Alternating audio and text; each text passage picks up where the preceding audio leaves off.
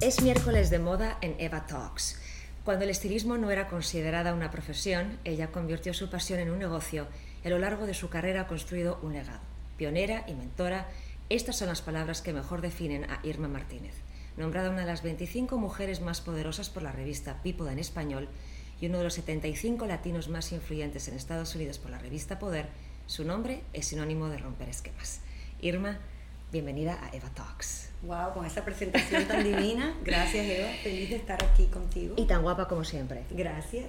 Pero ante todo, eres una mujer de negocios. Dejémoslo muy claro. Sí. Porque que seas guapa, que tengas estilo, no significa que tu cabeza es empresarial. Sí, totalmente empresarial. Hablemos de moda primero, ¿te parece? Me encanta. ¿Qué significa para ti la moda? La moda son las prendas que llevamos, los accesorios, todo lo que existe que podamos mantenernos al día con lo que son el vestir, pero más que la moda siempre creo más en el estilo. El estilo te define. ¿Sabes que es algo interesante que quiero aclarar contigo? Porque vivimos en un mundo de percepción donde una persona, porque se viste bien, tiene buen gusto, sabe mezclar las cosas, ya se confunde con el trabajo de ser un estilista. Entonces yo quiero que nos eduques y nos definas en tus propias palabras qué es un estilista. Mira, la diferencia que hay con un estilista de pronto a bloggers o personas que ahora asesoran no solamente a otras personas sino a marcas, es que las estilistas tenemos el ojo educado para vestir a otras personas. ¿Qué quiero decir con eso? Vestimos otros cuerpos, todo tipo de cuerpo, todo tipo de edad, para todo tipo de ocasiones. Entonces a veces nos confunden con blogueras, por ejemplo, que saben vestirse muy bien ellas, pero para su cuerpo, y cometen a veces el error de asesorar a otras personas como si fueran ellas. No tienen ese mismo ojo que tenemos la estilista, que lo hacemos como profesión y que hacemos como toda profesión una investigación cuando tenemos un cliente nuevo al que no conocemos de pronto tanto, qué tendencia le iría mejor, cuál es su estilo de vida, qué es lo que mejor va para esta ocasión específica que ella hace. O sea, son muchos puntos que tú tienes que tener en cuenta como estilista. La personalidad, el estilo de vida de cada persona. La psicología. Una psicología enorme para vestir a otra persona, para asesorar a otra persona y decirle, mira, como estás vestida no creo que es tu adecuado. Tú debes vestirte de esta manera, y el por qué se lo asesoras, porque también mucha persona va a decir, sí, ¿por qué me dices eso si yo estoy acostumbrada a vestirme de esta manera? Entonces tienes que tener las herramientas para poder explicarle a esta persona el por qué tú le has traído ese estilo en particular. Además que en la industria de la moda hay diferentes trabajos y no se pueden confundir todos. Que tú sepas hacer una revista no significa que sabes hacer estilismo. Es decir, que lo tengas que hacer a veces por necesidad no significa que es tu talento. Creo que hay talentos para todos, ¿no? El que diseña, el que hace estilismo, que habla de belleza, cosmética. Así pienso yo pienso que el papel de una estilista, sobre todo lo sabes tú que vienes de la industria de la moda, es tan crucial porque es entender no solamente todo el concepto visual, sino el DNA de su cliente, sea la revista, sea un artista, sea una productora. Tienes que meterte en ese personaje antes que tú puedas empezar a crear la parte de estilo para ellos. Entonces tienes que olvidarte de tus propios gustos, de tus propias ideas, porque tú tienes que interpretar lo que esa revista te está trayendo o ese productor quiere para su producción, o lo que el artista, como él se visualiza para cierta gala o cierto momento de su carrera. Para que sea auténtico y sea creíble y que no parezca que lo han vestido o han vestido a la celebridad. Sí, porque yo comienzo siempre con el DNA de mi cliente, sea un artista o sea un productor. Tú has trabajado con los nombres más importantes, entonces yo hago un listado, pero es que faltan un montón. Sofía Vergara, Ricky Martin, Gloria Estefan, Enrique Iglesias, Shakira, Thalía, Marc Anthony, Pitbull, Maluma, Juanes, Luis Fonsi. Bueno, mejor dicho, ¿con quién no ha trabajado Irma Martínez? Es decir, falta alguien, porque yo creo que ahí tienes como ya los más importantes, ¿no? Y faltarán algunos, pero...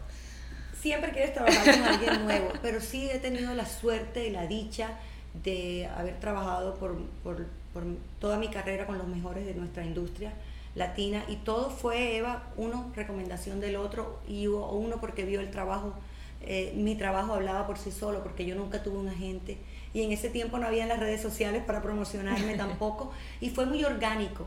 Fue muy orgánico y se me hizo muy fácil. Todavía sigo trabajando con clientes que tengo desde hace muchísimos años. Increíble. Otros que han venido y se han ido y han vuelto. Pienso que para mí, yo he trabajado con los latinos más importantes de la industria, incluyendo los que están en Hollywood. Tuve la suerte de trabajar con Zoe Saldana un par de veces, con Eva Longoria. O sea, he tenido esa suerte. La misma J-Lo, nunca la he vestido a ella, pero he hecho 2 o 3 de sus proyectos con sus bailarines, con todo su show en general. Entonces hasta con la gran J-Lo he tenido la suerte de trabajar. Vamos a decir que yo me convierto en tu cliente. Entonces, ¿cómo sería el proceso?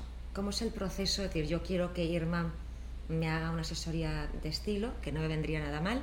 ¿Y qué pasa? Cuando yo trabajo con un cliente por primera vez, me gusta tener una primera conversación, saber por qué me ha contratado, por qué me está buscando, qué inquietud tiene, por qué ese cambio de imagen, en qué momento de tu vida estás y qué estás esperando. O sea, un poco tengo que meterme en conocer un poco lo que esperas de mí, para saber si yo te lo puedo dar. Segundo, me gusta saber de dónde viene tu estilo, tu DNA, cuál es tu estilo de vida, cuál es tu día a día, con qué diseñador estás vestido hasta ahora, porque eso me deja saber un poco dónde estás. Y me encanta cuando me dejan entrar a su closet, porque cuando entro a un closet puedo leer mi cliente. Claro. Entro al closet y depende de lo que yo vea en ese closet, sé lo que tengo que cambiar, agregar, quitar y lo que puedo aportar a la imagen de esta persona. Y cuando trabajo con un cliente que ya ha sido mi cliente pero que quiere un cambio, entonces empiezo otra vez de cero. ¿Por qué ese cambio en este momento? ¿Qué esperas de mí? Me gusta, como trabajo mucho con celebrities, me gusta escuchar su álbum. ¿Qué es lo que va a promocionar? Si es lo que para el cual me está contratando. Me gusta meterme, ¿por qué nació ese álbum? ¿Cuál es el look and feel de todo este momento de su vida para escribir este tipo de canciones o interpretar este tipo de canciones? Entonces hasta con los mismos clientes que he trabajado por años empiezo de cero muchas veces. Claro. Porque me tengo que meter en su personaje, en su momento, para poder interpretar y sacar lo mejor del estilismo para cada proyecto. Tú naces en Cartagena, en Colombia, que es un lugar precioso, sí, increíble. Soy muy caribeña en mi manera de ser. Pero hace 32 años más o menos te mudas a Estados Unidos. Entonces empecemos ahí. Te mudas aquí. ¿Qué sucede? Estás en tu época de preschool, supongo. Ay, quisiera yo. Eva, fíjate las casualidades de la vida. Yo vine a Estados Unidos buscando trabajar en moda sin saber qué quería. Pero habías estudiado. No, yo me había graduado de high school. ¿Te habías graduado de high school? Donde todas mis amigas sabían exacto lo que querían. Nos estábamos en el último año de high school y nos venían a hablar abogados, ingenieros, y todas se identificaban, mis amigas se identificaban con todas estas personas. Nadie nos habló de moda y yo me sentía como que sola en la habitación, de que yo no pertenecía a nada de lo que estaba pasando. Porque tú desde pequeña querías hacer Yo quería moda. hacer algo con moda sin saber qué quería, porque en esa época solo existía diseño de moda. Claro. Y Colombia en ese momento no estaba en el punto que está Colombia ahora. Entonces para mí Estados Unidos era como que el lugar donde yo iba a encontrar ese momento de moda. Comienzo estudiando fashion merchandising, porque era lo único que había que yo podía empezar apenas me mudé a Estados Unidos. Y empecé a trabajar en una tienda de ropa mientras estudiaba. Y pasaba todo el día haciendo los maniquís. Y me di cuenta que me daba una satisfacción tan grande mezclar cosas inesperadas y que a la gente le gustaba y compraban la ropa exactamente. Yo quiero la ropa de la ventana con el collar, el cinturón, los zapatos, como yo lo ponía. Claro. Me di cuenta que tenía esa sensibilidad sin saberlo. Tenía yo 18 años. Bueno, yo ahora mismo quiero todo lo que llevas puesto. El collarcito, los pendientes, el anillo, la pulsera, todo. Los zapatos, el traje. Pero imagínate, pero es que era tu talento innato. Sí. Es decir, tenías que prepararte, pero no, ya lo tenías dentro de ti lo que ibas a terminar haciendo. Sí. Y, es decir, en un momento donde no existe el negocio de ser estilista, es decir, nadie te va a pagar por hacer este trabajo, tú decides comenzar un negocio. Sí. Cuéntanos cómo fue ese proceso. Mira, trabajando en esta tienda, que le tenía una pasión enorme, y yo terminé siendo la vendedora número 1 de 4,000 empleados en todo Estados Unidos. Pero adivina por qué. No porque yo quería hacer más comisión, porque entre más entre más se vendía, más comisión hacía, sino que me encantaba darle a la persona el look completo. Le decía, ¿cómo te vas a llevar el pantalón? Y mira qué lindo te queda con esta falda. O sea, yo hacía el estilismo sin saberlo. Y entonces vinieron los dueños de la empresa, eran Los Ángeles, vinieron porque querían saber quién era yo y mi táctica, por qué vendía tanto. Me llevaron a entrenar y a hacer los maniquís de todas las ventanas y maniquís de la tienda nacionalmente. Wow. Entonces fui dejando de estudiar porque me fascinaba. Le tenía una pasión a esto, además estaba ganando dinero. Entonces empezaba a estudiar menos y a trabajar más. Hasta que llegó a mí Ángela Carrasco, que era una cantante que venía de España a hacer un crossover a Estados Unidos, y mi hermano trabajaba en EMI Records, que era el record company de ella. Y ella me conoció y tuvimos un clic enorme porque yo le decía, yo te traigo de la tienda tal cosa, yo te traigo. Y hice un álbum cover con ella, sin experiencia, la ayudé porque ella me dijo, me encanta tu estilo, ayúdame. Y terminé dejando el trabajo y me fui con ella en tour 10 meses. Wow. Y allí comenzó todo. Ese fue tu primer cliente. Ella fue mi primera clienta. Pero es como arriesgarse, por eso estoy hablando decimos del de 89. Es arriesgarse completamente, es decir, decides irte por tu intuición, porque tu intuición sí, la suerte, el destino, tu intuición, todo como era la receta perfecta, pero era arriesgarte, porque tú no sabías si eso iba a funcionar. Sí, terminabas la gira con Ángela y después, ¿qué pasaba? Es más, no me gustó, porque te das cuenta lo difícil que es vivir la vida de un artista. 10 meses en tour, tuve un día libre. Qué fuerte. Un día libre que le dije a la mujer del hotel que ni entrara a limpiar porque yo no me iba a mover de esa cama. Entonces, fue pesadísimo. Y te cuento que tenía yo la energía de la edad. No, claro. Estaba jovencita y tenía toda la energía del mundo para todo. Pero de allí, entonces, cuando me di cuenta, además ya tenía mi novio, que es mi marido, hoy en día, y tenía mi novio, era todo el día, llévame al aeropuerto, recógeme en el aeropuerto, búscame, tráeme, porque era todo el día viajando. Tú estabas entrenando. El pobre, no sabía lo que le esperaba. Y dije yo no puedo más con esto, en verdad que es muy pesado. Y bueno, siendo yo parecida a la historia que estábamos hablando tú y yo antes porque sí, yo soy muy, muy business savvy. Conocí a un productor en República Dominicana, en Altos de Chabón, en uno de sus conciertos. Conozco a un productor de aquí, le digo, yo vivo en Miami, dame trabajo, de lo que sea. Y él me ve a mí y dice sí, llámame cuando llegues a Miami, esta es mi tarjeta. Eva, lo enloquecí. Lo llamé día y noche. Llámame mañana, llámame la otra semana, llámame después. O sea, el hombre dijo, la mujer tengo que darle algo porque me tiene loca. Me fui a entrevistar con él en Telemundo. Era un productor de Telemundo y me dice, aquí no hay trabajo de vestuario. Porque le decía, yo te he visto, mira, vestido Ángela, he hecho esto, hemos hecho videos, hemos hecho tour. No. Dije, bueno, hay un puesto de relaciones públicas. Yo soy buenísima, yo tengo 10 meses trabajando con ella y soy de todo para ella porque le contesto el teléfono mientras que ella descansa, yo compro los periódicos para ver los reviews del concierto de anoche, o sea, yo sé el trabajo. Y me dice, ok, y me puso de asistente. Al año yo era la jefa de vestuario, creé el departamento de vestuario en Telemundo.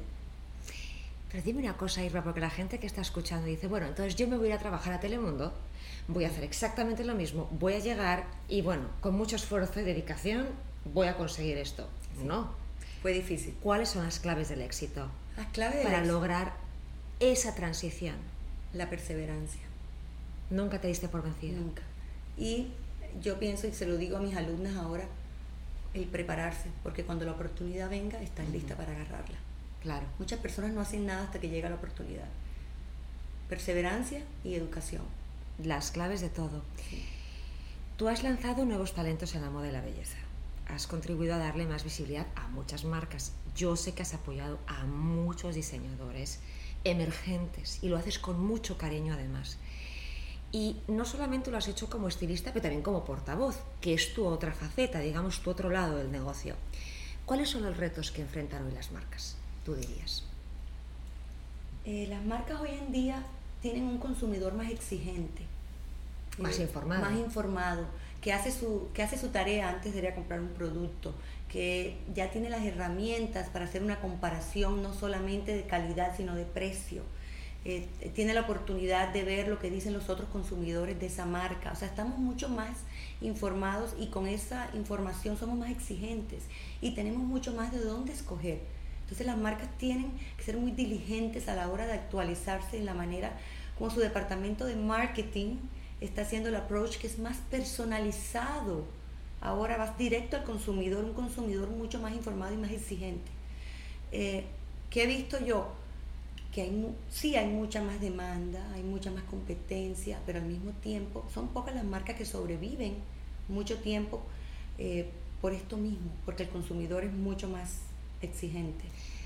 Digamos que hay una marca que lo está haciendo todo bien, ¿no? Tiene un buen producto, tiene una buena campaña de marketing, pero de pronto hasta con el mejor camino las cosas no salen bien.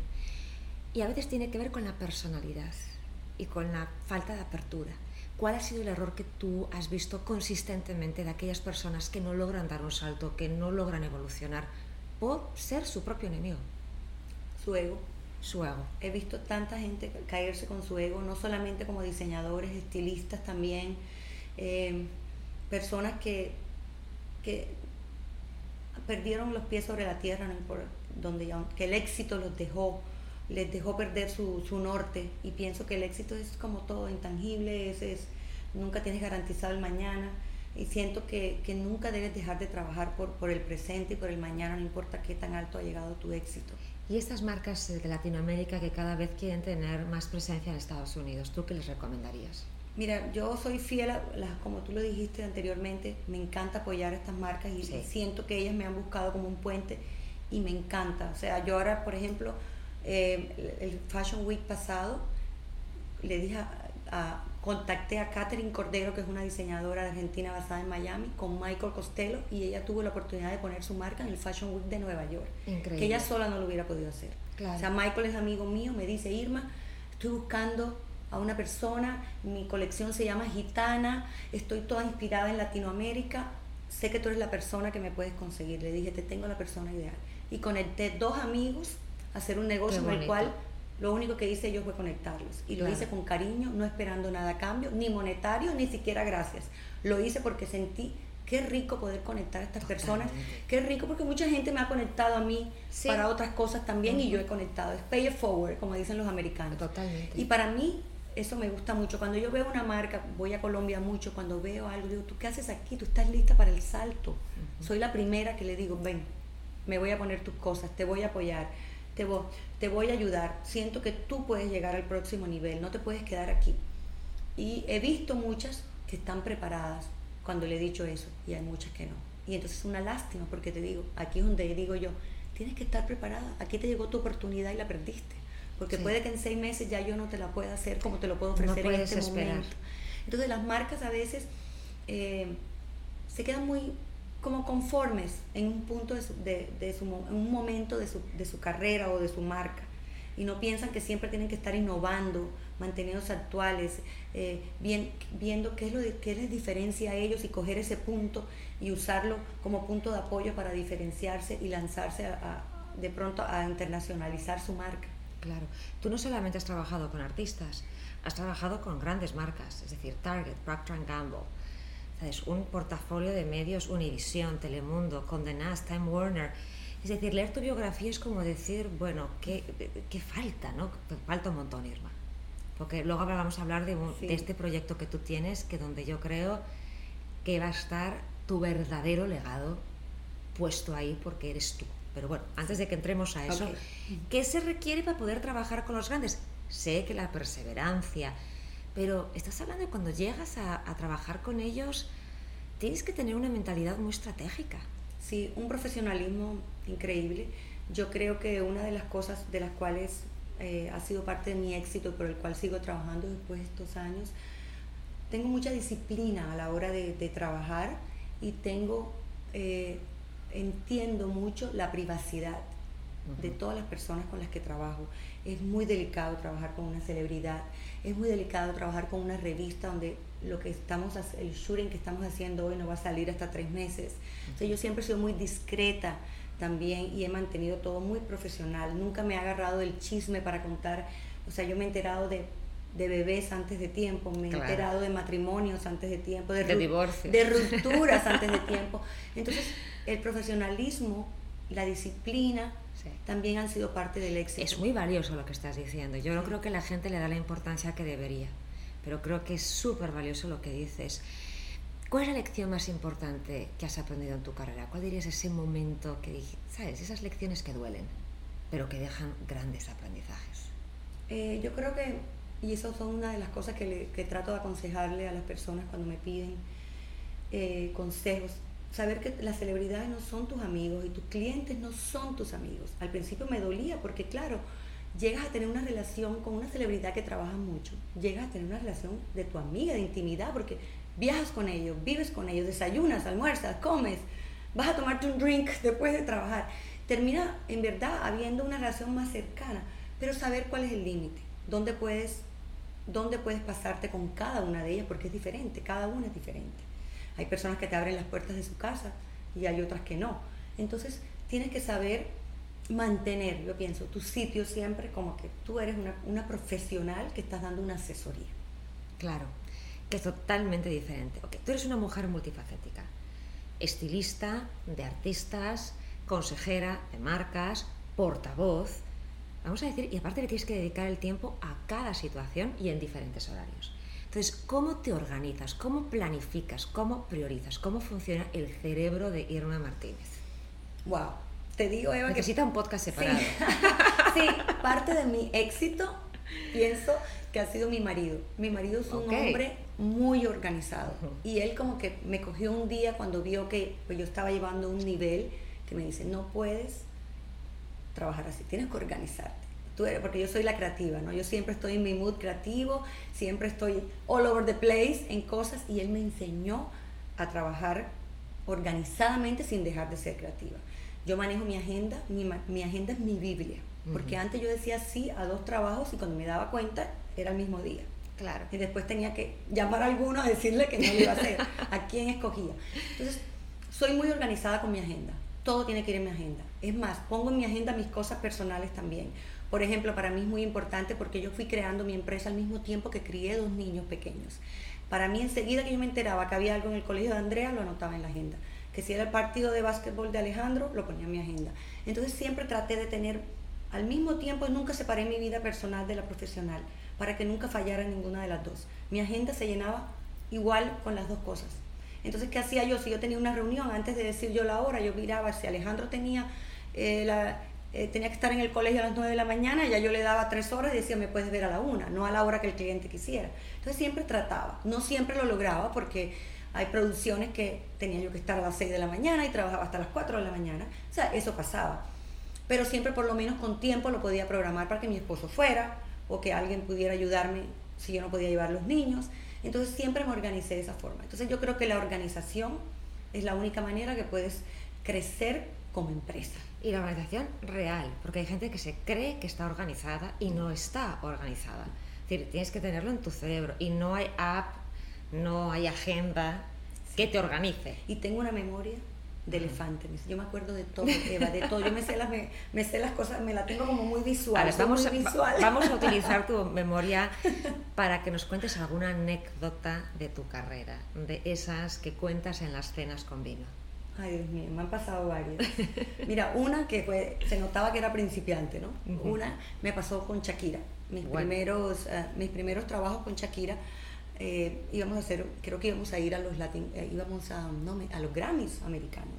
Creo que era que estábamos haciendo una prueba de vestuario y nos llegó unos corsets divinos de Dolce & Gabbana que habíamos pedido y tal. Bueno, y yo me demoré 2 horas poniéndole ese corset. Y Shakira me decía, Irma, ¿tú te imaginas cuando estemos allá en ese corre-corre?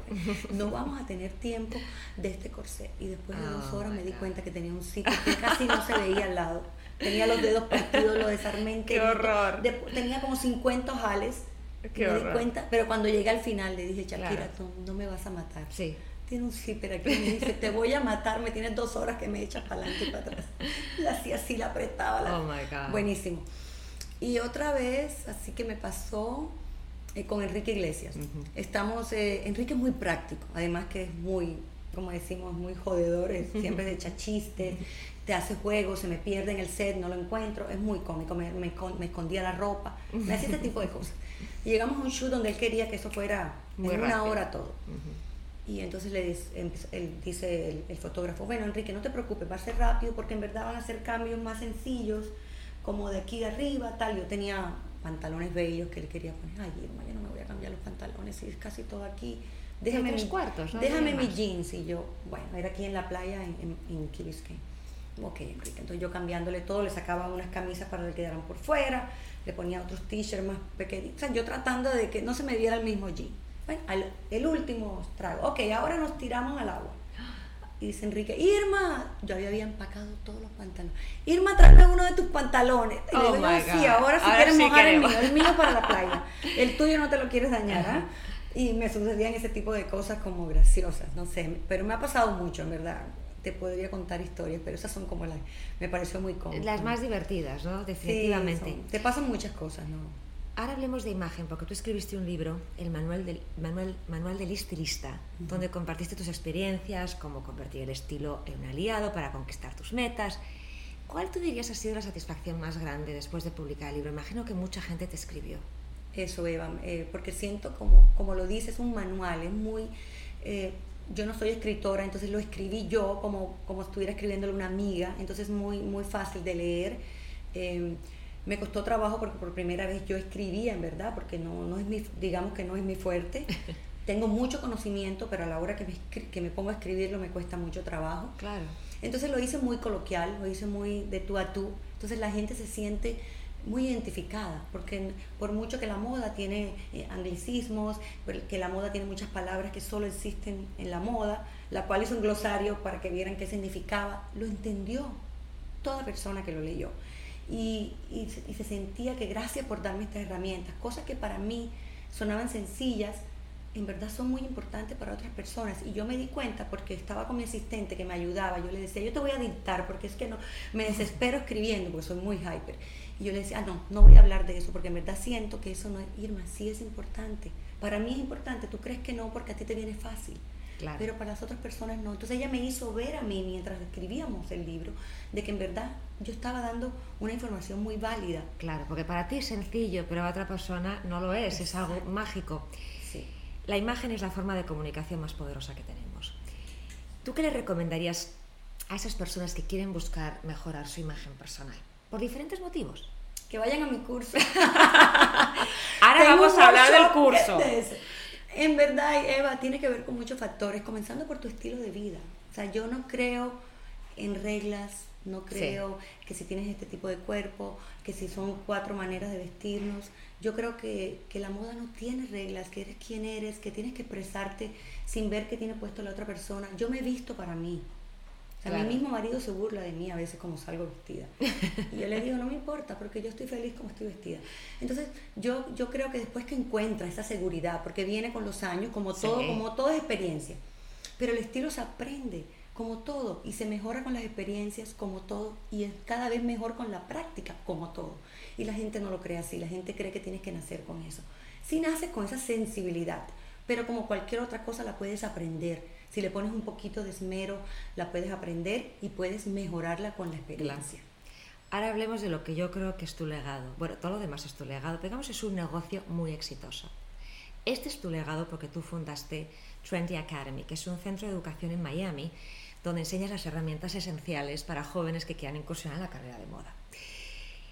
Primero, ¿de dónde surge esta idea? Y después, ¿qué consejos le darías a esas personas que quieren incursionar en la moda, que quieren tener una carrera tan exitosa como la tuya? Cuéntanos un poquito más. Bueno, la academia nace por el libro, por el éxito del libro, porque recibí muchas personas diciendo, quiero aprender de tu mano, me encantó el libro, eso solo un poco, quiero aprender más. Y dije, pues en este punto de mi carrera, qué rico que yo puedo dar este conocimiento. Y así nació Trendy Academy. Y Eva, te lo digo sinceramente, yo tengo pasión para ser mentora. Lo hago con tanta pasión, lo hago con tantas ganas. Y como es un material que me sé por experiencia y es muy práctico, porque yo no voy a hacerle tomar a mis alumnos nada que no vayan a usar todos los días en el trabajo. Son 40 horas de 25 años de mi experiencia, porque solamente les voy a dar lo que necesitan. No necesitan estudiar una materia que no van a usar. O sea, todos son herramientas prácticas. Hoy vamos a estudiar esto de la A a la Z. les enseño la parte creativa, la parte del negocio, la psicología con la que tienen que tratar. Y también les dices cuando no es para ellos. Y también veo las actitudes de cada uno y los aconsejo que cada uno encuentre su rol, que cada uno encuentre qué puede hacer dentro de esta carrera, porque muchos están aptos para hacerlo y otros no. Y entonces es un momento en el que ellos pueden definir de ahí que pueden agarrar, porque sí aprendes muchísimo. Claro, ¿no te ha tocado a algunos padres que sus hijos quieren estudiar moda y de pronto quieren la seguridad de que su hijo o hija tienen la capacidad o las aptitudes? Y quieren que les digas, Irma, quiero que te entrevistes con mi hijo a ver si de verdad ese es el camino. Sí. Pero a veces no es tan sencillo como el blanco y negro. Sí. Es decir, también hay cosas que se van desarrollando. Yo no sé si me hubieran entrevistado a mí de esa manera, cuando tenía 18 años, 17 años, no sé si hubieran pensado que era una persona para... Yo creo que hasta que cuando me contrataron tampoco pensaban que era la persona. Sí, yo siento que a veces, sí, como dices tú, una sola entrevista no ve, pero yo creo que con la experiencia de los años sí puedo ver de dónde viene la persona y a dónde va. Claro. Y durante el curso yo tengo hago un one-on-one, uno a uno con cada uno de ellos, donde le hago preguntas básicas para yo saber dónde están y dónde pueden llegar. Y sí me doy cuenta que muchos tienen la habilidad y tienen el gusto, pero no tienen la actitud. Volvemos a la actitud. La actitud es primordial. Es que, Eva, es importante. Sí, quiero trabajar con Shakira. Ok, estás dispuesto a trabajar durante el día, prepararte para ello, estar esperando hasta la 1 de la mañana, que te llamen cuando estén listos. Porque las producciones pueden ser a la hora que ellos necesiten. Sí. Y no dormir. Y tú te vas este fin de semana con tu marido y los niños. No, mi amor, si este fin de semana yo tengo la presentación del disco y yo te necesito a mi lado. ¿Sabes que es muy divertido? Cancela las vacaciones familiares. Es muy divertido lo que dices, porque yo obviamente a lo largo de mi carrera he entrevistado a muchas personas para trabajar en revistas donde yo trabajé. Me acuerdo que llegó una chica muy preparada, bastante preparada, y quería trabajar en una de ellas. Y entonces lo único es que ya íbamos al final de la entrevista y me dio mucha risa cuando nos dijo, la única condición que tengo es que los viernes no trabajo, porque los viernes me voy con mi novio. Entonces me acuerdo que yo estaba en aquel momento con la editora de moda y las dos nos miramos con cara de no estamos escuchando esto. Es decir, tampoco sabíamos cómo reaccionar, porque nos agarró un poquito desprevenidas. Claro, de sorpresa total. De sorpresa, de ¿qué le dices a una persona que te está diciendo es que este viernes no... Los viernes, además, te bloqueo los viernes. Los viernes no trabajo, ¿ok? Entonces, lo que tú dices, Irma, es tan valioso, porque no solamente es la actitud, es cuando se habla de sacrificio. Yo le digo a la gente, tú quieres hacer una carrera, do it. Yo soy el ejemplo perfecto de que sin haber estudiado nada de lo que hice, lo puedes lograr.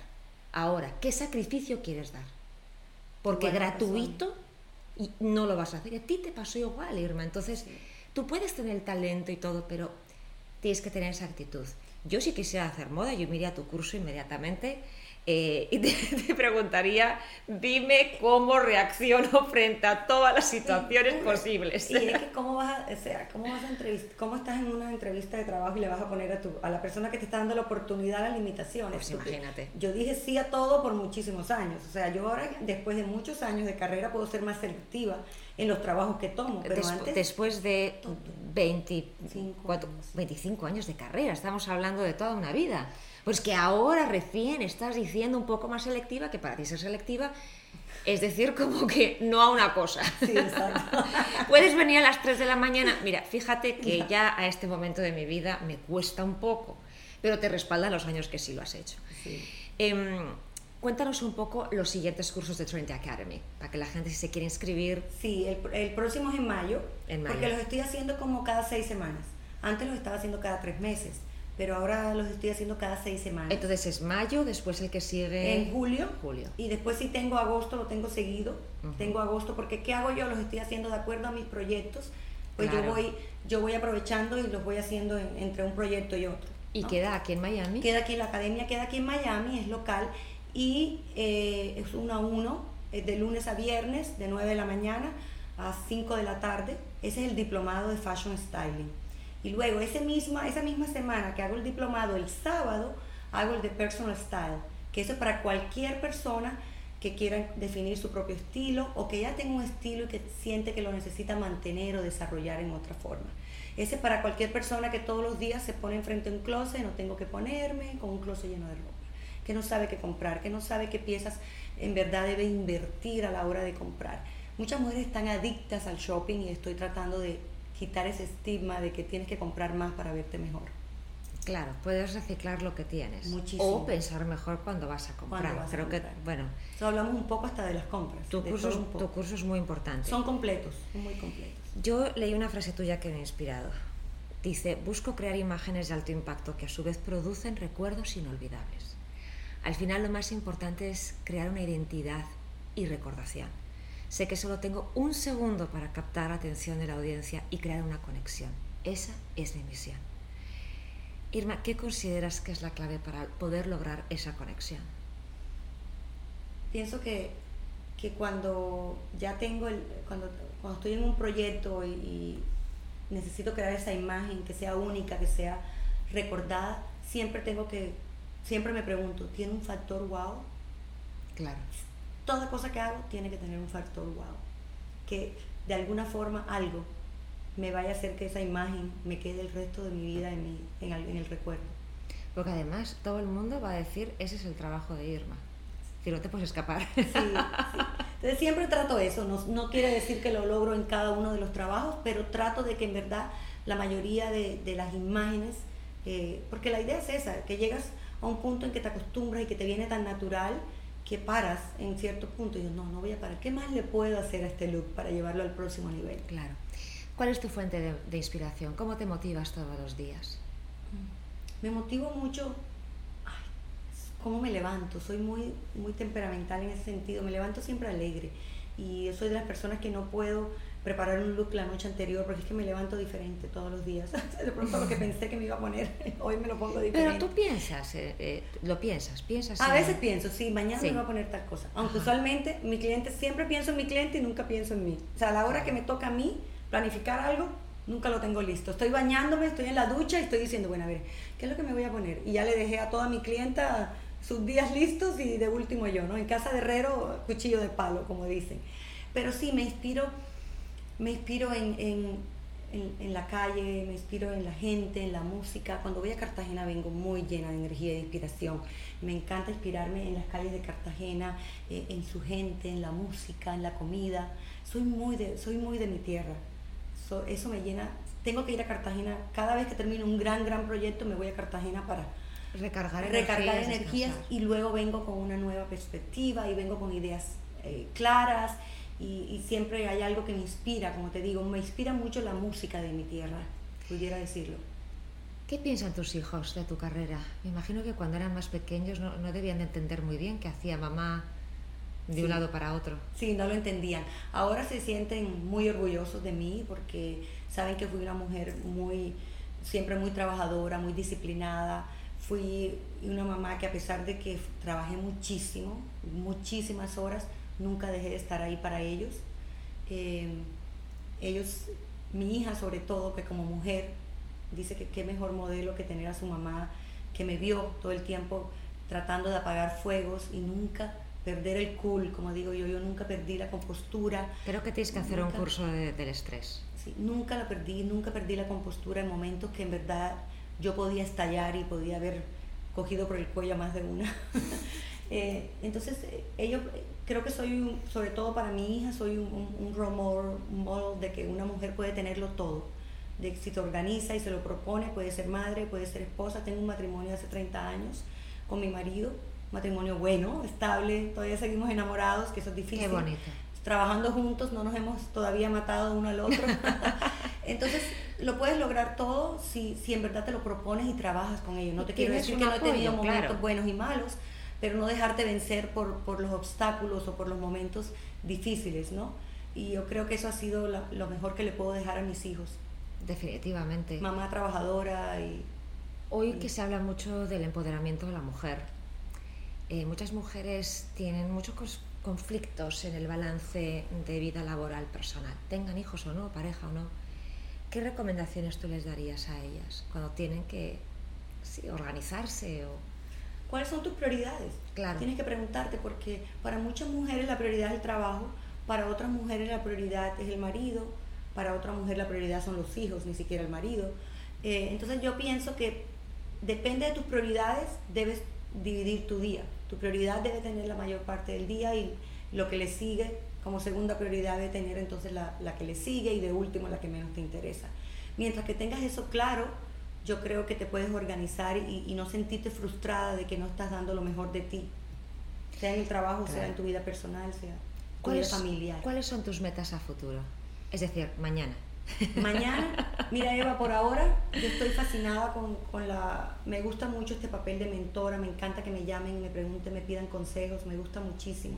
Aparte eres muy buena haciéndolo porque yo lo he visto, he sido testigo un momento ahí como behind the scenes, donde te he visto en acción y es como de pronto te piden una opinión y tú te concentras en la persona, piensas como 35 segundos y ya te transformas, es como en la mirada, algo, no sé, tu cuerpo se mueve y te dedicas a esa persona. Me gusta mucho y en verdad sigo haciendo proyectos de styling, pero un poco más selectivos, digamos, escojo más los proyectos que estoy haciendo, tengo clientes fabulosos con los que sigo trabajando y que me gusta muchísimo. Tomo clientes nuevos, todavía depende del proyecto y del momento en que esté, pero me estoy dedicando muchísimo a la academia, me gusta mucho. Y me gusta trabajar de la mano de las marcas, me gusta mucho ayudar a las marcas latinoamericanas en este punto en el que están. Quisiera trabajar un poco más de cerca con muchas de ellas, es más, tengo un proyecto ahora en Colombia que voy a estar trabajando un poco más con las marcas de allá como aliada, porque es que yo siento que el estilista y el diseñador va de la mano, porque los diseñadores tienen cosas fabulosas que a veces no las presentan de la manera correcta para que el vendedor se sienta atraído, el comprador, perdóname, se sienta atraído a estas piezas. Entonces siento que el estilista tiene esas herramientas de coger esta marca y apoyarla a llevar al próximo nivel. Eventualmente yo me veo, no sé, yo pienso que algún día tendré una tienda vintage en un lugarcito en Cartagena, en algún lugar allí, ya cuando me retire, yo una no tienda vintage vendiendo cosas de aquí, de allá, de mis viajes, algo así, porque tengo una pasión muy grande por las piezas vintage. Entonces yo creo que eventualmente será mi retiro en algún lugarcito, una boutique muy cute, está esta viejita colombiana vendiéndote una cartera Chanel de hace 40 años. Y vas a tener tu mural para que la gente entienda con las fotos y sí, a ver, ¿de dónde viene esta mujer tan extraña con su 20? No, yo creo que en Cartagena no van a decir eso porque te conocen muy bien. He incursionado un poco en el diseño con varias marcas que me han hecho approach para diseñar ciertas cosas y es algo que también me gusta. Y yo creo que eventualmente tendría algún diseño mío, también es algo que está allí como en la mira. Vamos a ver si se da. Pues hay que visualizarlo. Sí, y me gustaría, pues es que tengo tantas cosas en la cabeza, Eva, que soy creativa, todos los días me levanto con alguna idea nueva. He hecho cosas para mis clientes mucho. Yo he diseñado cosas específicas para mis clientes. ¿Has diseñado pantalones? He diseñado pantalones, ¿Zapatos? hice una línea de zapatos y de pantalones. Sí, y muchas chaquetas, chamarras de cuero y de jean. Les he hecho a Carlos Vives, a Maluma, a Thalía. Les he hecho como chaquetas específicas, customized para mis clientes. Sí. Yo sí veo ahí un camino fantástico para ti. Sí, me gusta. Es decir, tú eres un libro abierto, pero todos tenemos nuestros secretos. ¿Qué es algo que tú crees que la gente no sabe de ti? Que soy adicta al chocolate y al vino tinto. Todas las noches yo me tengo que tomar, pero religiosamente donde claro, esté, me tengo que tomar una copita de vino tinto y un trozo de chocolate negro. Pero qué rico. Porque es como mi transición. Llego a mi casa pero le doy un beso a mi marido y me voy directo a la botella. como que lo disfruto mucho. Es como mi desconecte entre el trabajo y la familia. Si hubieras elegido otra carrera, ¿cuál hubiera sido? Wow. No sé si finanzas. No, finanzas definitivamente no. Apurado puedo sumarte. Médico. Tú sabes que yo de pequeña decía que iba a estudiar medicina. No sabía eso. Pero no soy de libros, es que fui un poco pues floja, es que me salió más creativa. Me salió un poco eso de médico, porque creo que tendrías una atención al detalle, entonces me encantaría que fueras mi médico, porque sé que si me tienes que operar vas a hacerme una cicatriz espectacular. No te escaparía nada. ¿Sabes cuál es mi frustración? Yo siempre quise ser bailarina. Ah. De chiquita tomaba clases de flamenco y bailaba en un ballet local en Cartagena y me fascinaba. Y cuando yo bailo es cuando me siento que estoy 100% feliz, me fascina bailar. Entonces ese es como mi hobby. Ese es como mi hobby. Y soy buena bailarina, me han dicho mis parejos. Bueno, soy buena bailarina, entonces me gusta mucho, en verdad. ¿Qué sabes? Es tu forma también de meditar. Y de desconectarme. Y desconectarte. Sí. Es cuando llegas a otra dimensión, ¿no? Es decir, Donde parece raro lo que uno dice, pero uno llega a otra dimensión. Porque cuando eres una persona creativa como tú eres, tú tienes que elevarte, es decir, tienes que perder un poco... Sí. ¿Sabes? Ciertas cosas que requieren de otras profesiones, la tuya... Es que es muy difícil desconectarte cuando eres creativo. Siempre existe algo que te inspira. A veces digo, me voy a desconectar a ver una película y termino ya. El personaje me encantó y ya yo me metí en el personaje por el vestuario. Y por eso, como decías antes, porque tenemos que confesar increíble. que nuestro pre-podcast, como siempre, es muy divertido y ameno, no hay horario. ¿Cuántas horas ha trabajado Irma Martínez en su carrera? Who knows? No le puedes poner un precio a la hora. ¿Sabes lo que dicen de los 10.000 horas? Que cuando has trabajado 10.000 horas ya eres profesional. Yo creo que esas 10.000 horas yo las hice en mis primeros años de carrera. Ya yo hice el máster, el no sé qué otro diplomado, y licenciatura he hecho. No, ya te fuiste. De las 10.000 horas ya las trabajé hace muchísimo rato. Y yo creo que eso es algo súper importante. Tus cursos, antes de que se me pase, no solamente deben ser para personas que quieran estudiar estilismo, también pueden ser para marcas, diseñadores, sí, creativos, dueños de tiendas, personas que quieran mejorar su estilo personal, aunque no vengan del mundo de la moda, exacto, alguien que esté en la banca, personal shoppers, personal shoppers, todo. La gente que se quiera dedicar, a la gente que quiera vender un producto, sí, sin importar si es un producto de moda. Así es. Que me parece muy importante. Sí, porque cuando las herramientas son muy parecidas para todo.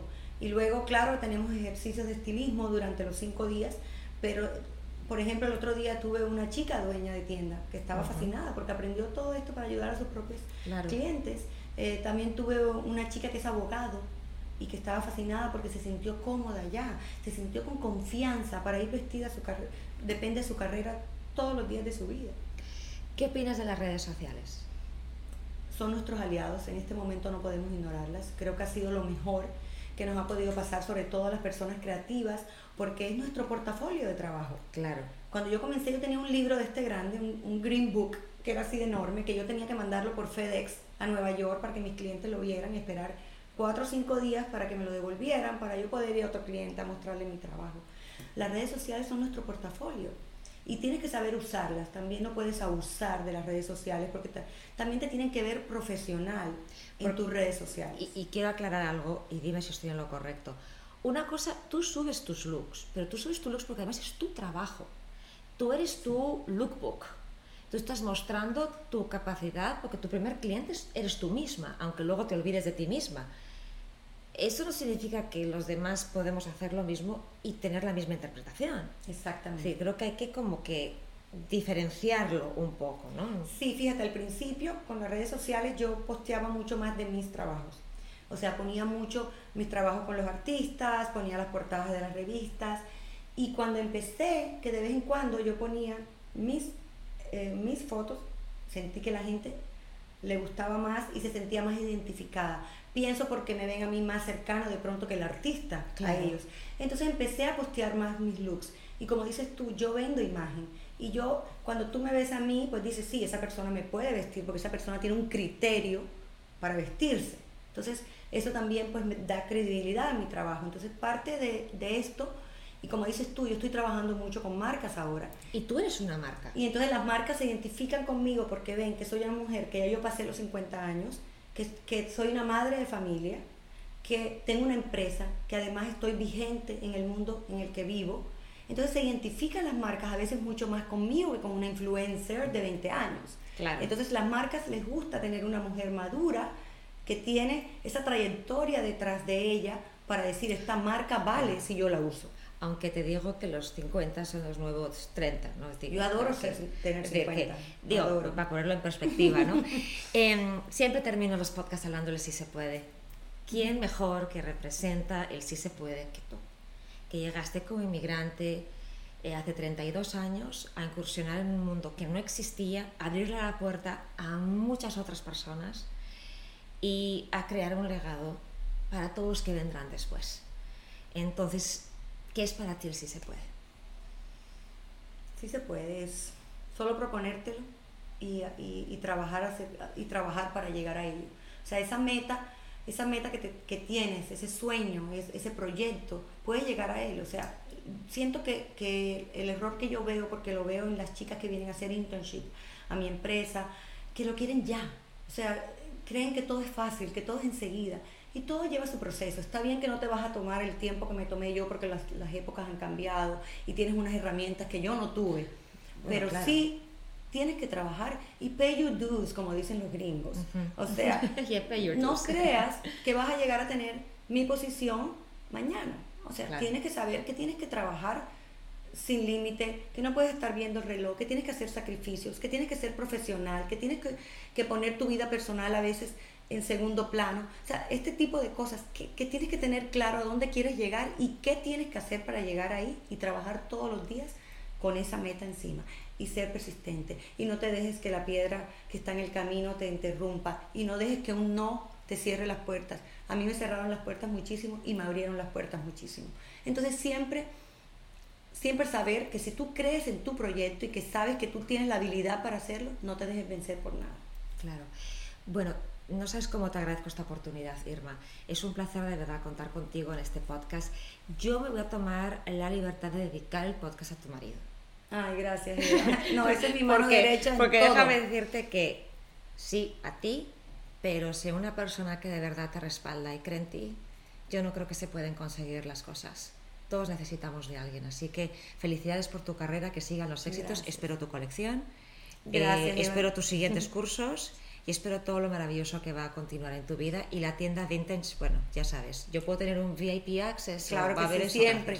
Y qué rico tener esta conversación porque siempre nos vemos en días de trabajo, entonces qué rico estar aquí y conversar contigo uno a uno. Ha sido un placer para mí. Gracias por invitarme. Gracias, Irma.